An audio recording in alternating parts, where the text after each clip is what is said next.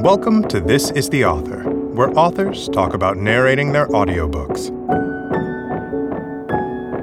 In this episode, meet contemporary art curator Jennifer Dasal, journalist and science writer Emily Willingham, and writer and editor John Jeremiah Sullivan. Enjoy.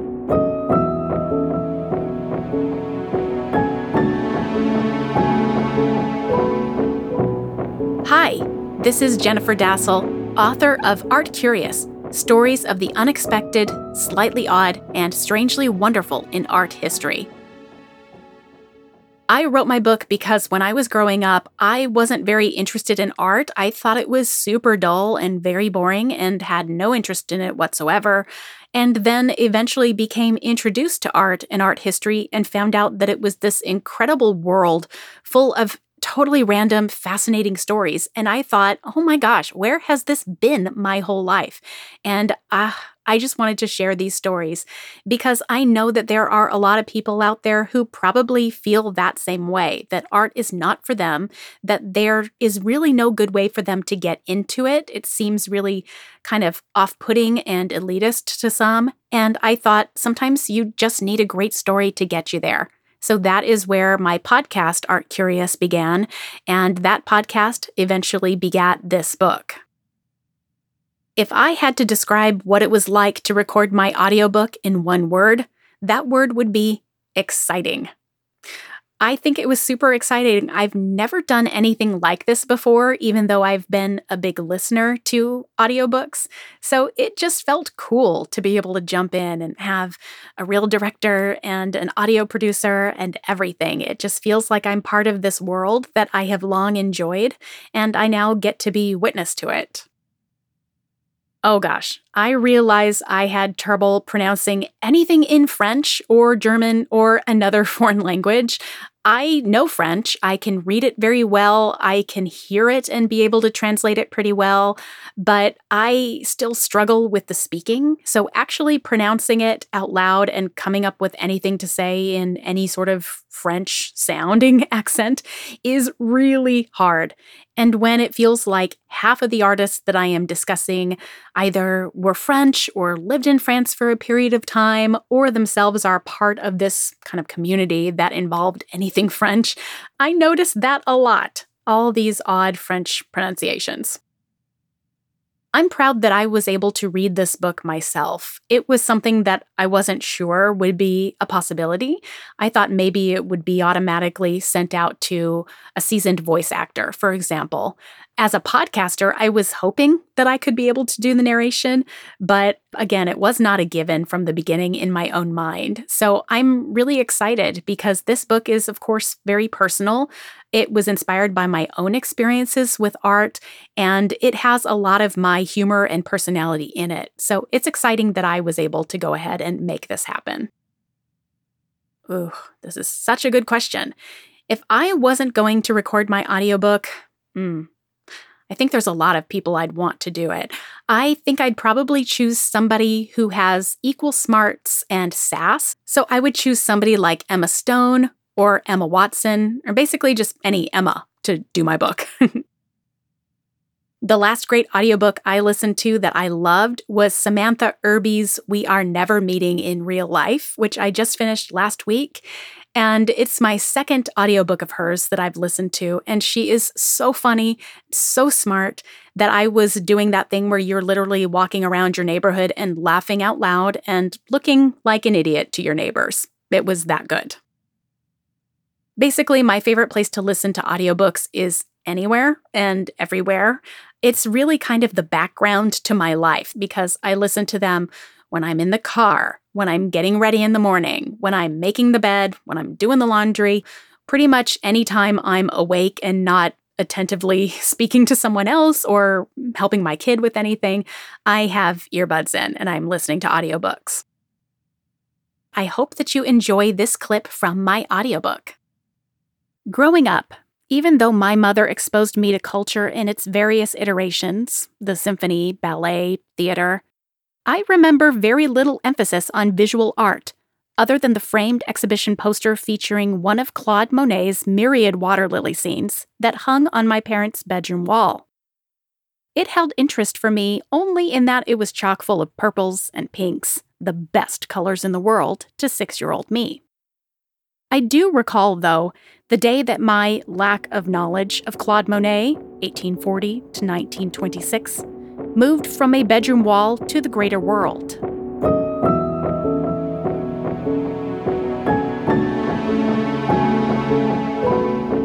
Hi, this is Emily Willingham, author of Fallacy: Life Lessons from the Animal Penis. I wrote my book because I had some experience as a biologist researching penises and had become concerned about the state of the penis in the world today. I felt that it might be time to position it in the place where it belongs in the animal kingdom, which may not necessarily be where some people think it belongs.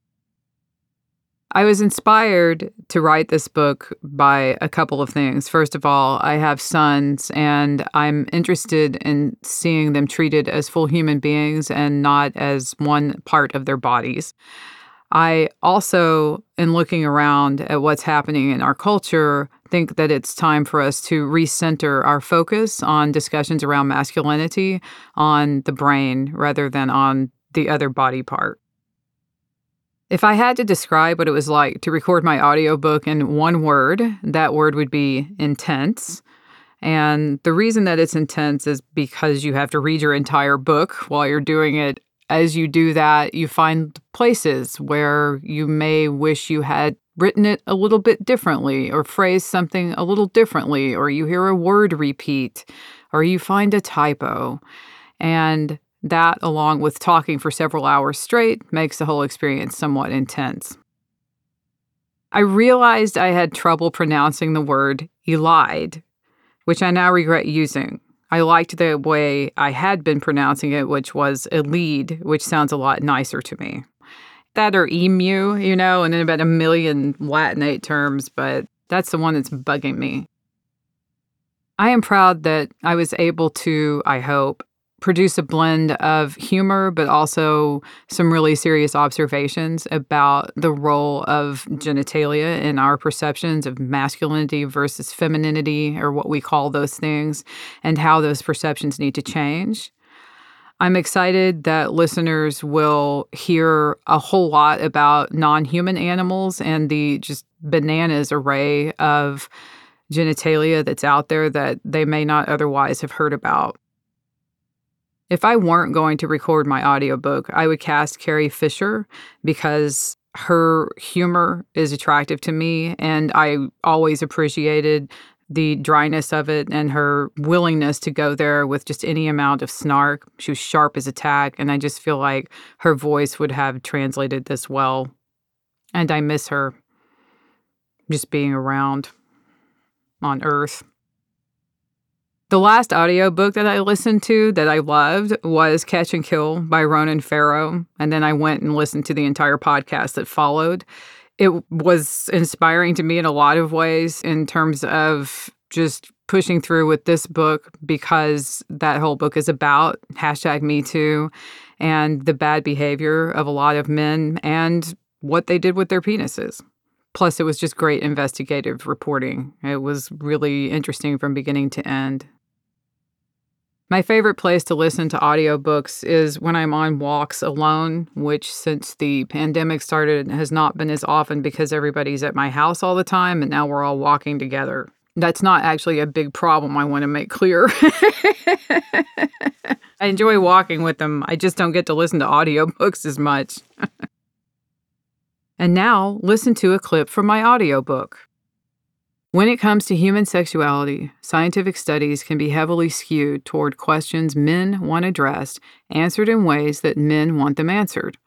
In a field called evolutionary psychology, that has often meant that answers to questions about sexuality favor what the overrepresented sex, men, in this field want. One of the many problems is that people use this androcentric nonsense to justify being brutal, angry, aggressive, or degrading to others in the name of some vague authenticity that evolution baked into them.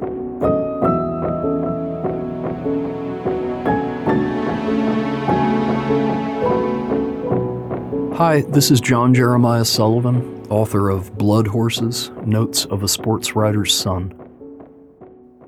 I was inspired to write this book by having a couple of different events come together in my life, one happy and one very sad.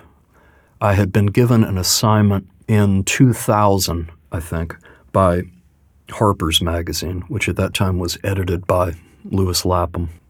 And the assignment was just to go to the Kentucky Derby and write about it. Lewis knew that I was born in Louisville, and so there was a hope that I might bring some kind of native perspective to the whole thing. But really, it was more about looking at the race as a spectacle and doing some reporting on all of the little subcultures that were necessary to make the show come together. And then right around the same time that I was working on that piece, my father got very sick.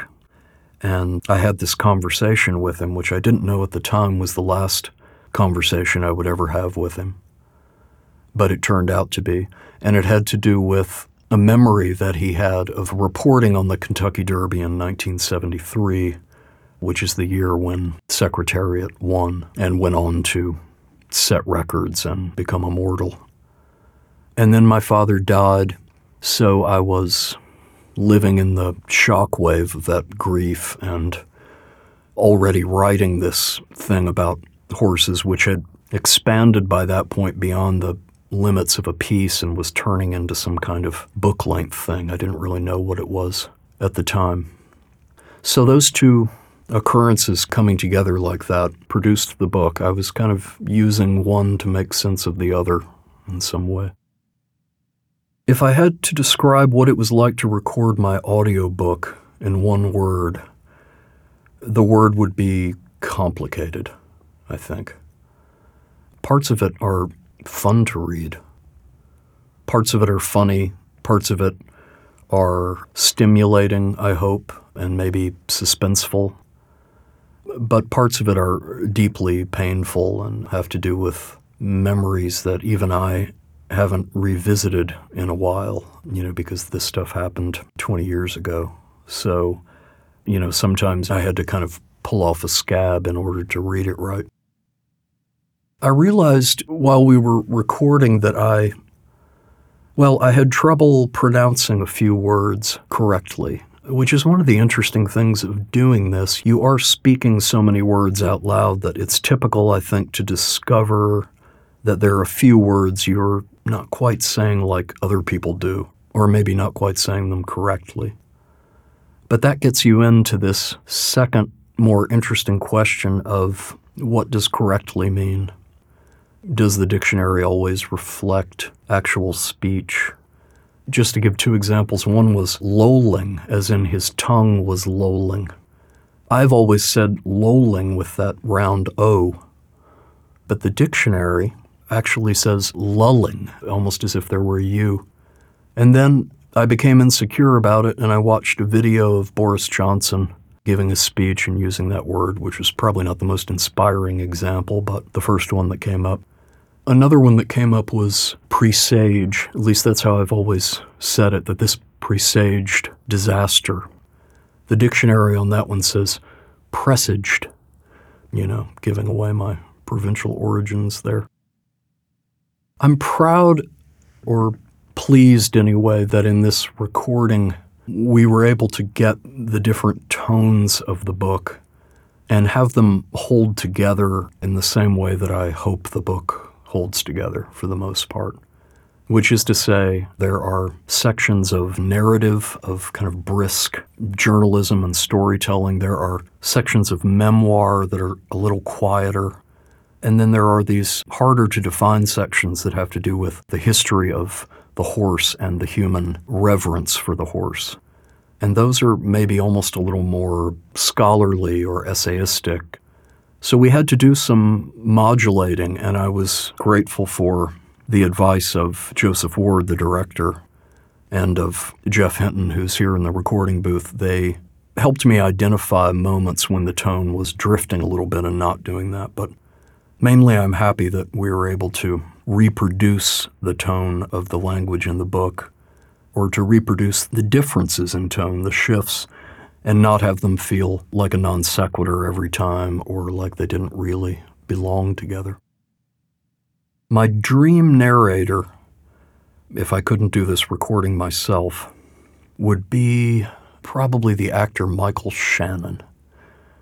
He's one of my favorite actors. He's a Kentucky person, so I think we talk in a similar way, maybe, although he has a more, distinctive actor's speech. But I feel like that would be natural. I can hear that being natural if you were to read it.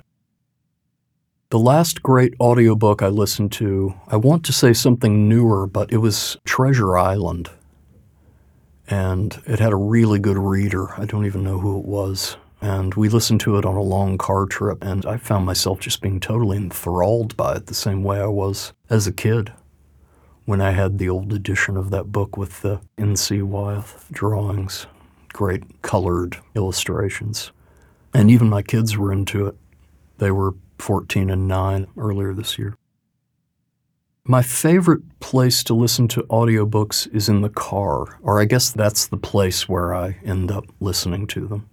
Whenever we have a long car trip coming up, that's one of the things we have on the list to do before we take off is get some audiobooks.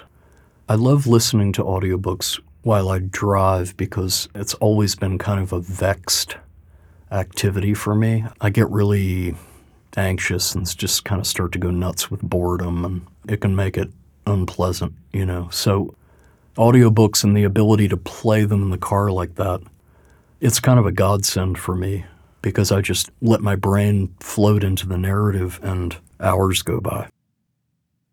And now, listen to a clip from my audiobook. It was in the month of May, 3 years ago, by a hospital bed in Columbus, Ohio, where my father was recovering from what was supposed to have been a quintuple bypass operation, but became, on the surgeons actually seeing the heart, a sextuple. His face, my father's face, was pale. He was thinner than I had seen him in years. A stuffed bear that the nurses had loaned him lay crooked in his lap. They told him to hug it whenever he stood or sat down to keep the stitches in his chest from tearing.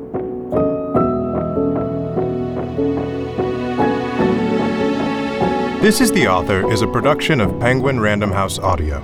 Thank you for listening. For more behind-the-mic content and audiobook recommendations, visit www.penguinrandomhouseaudio.com/nextlisten.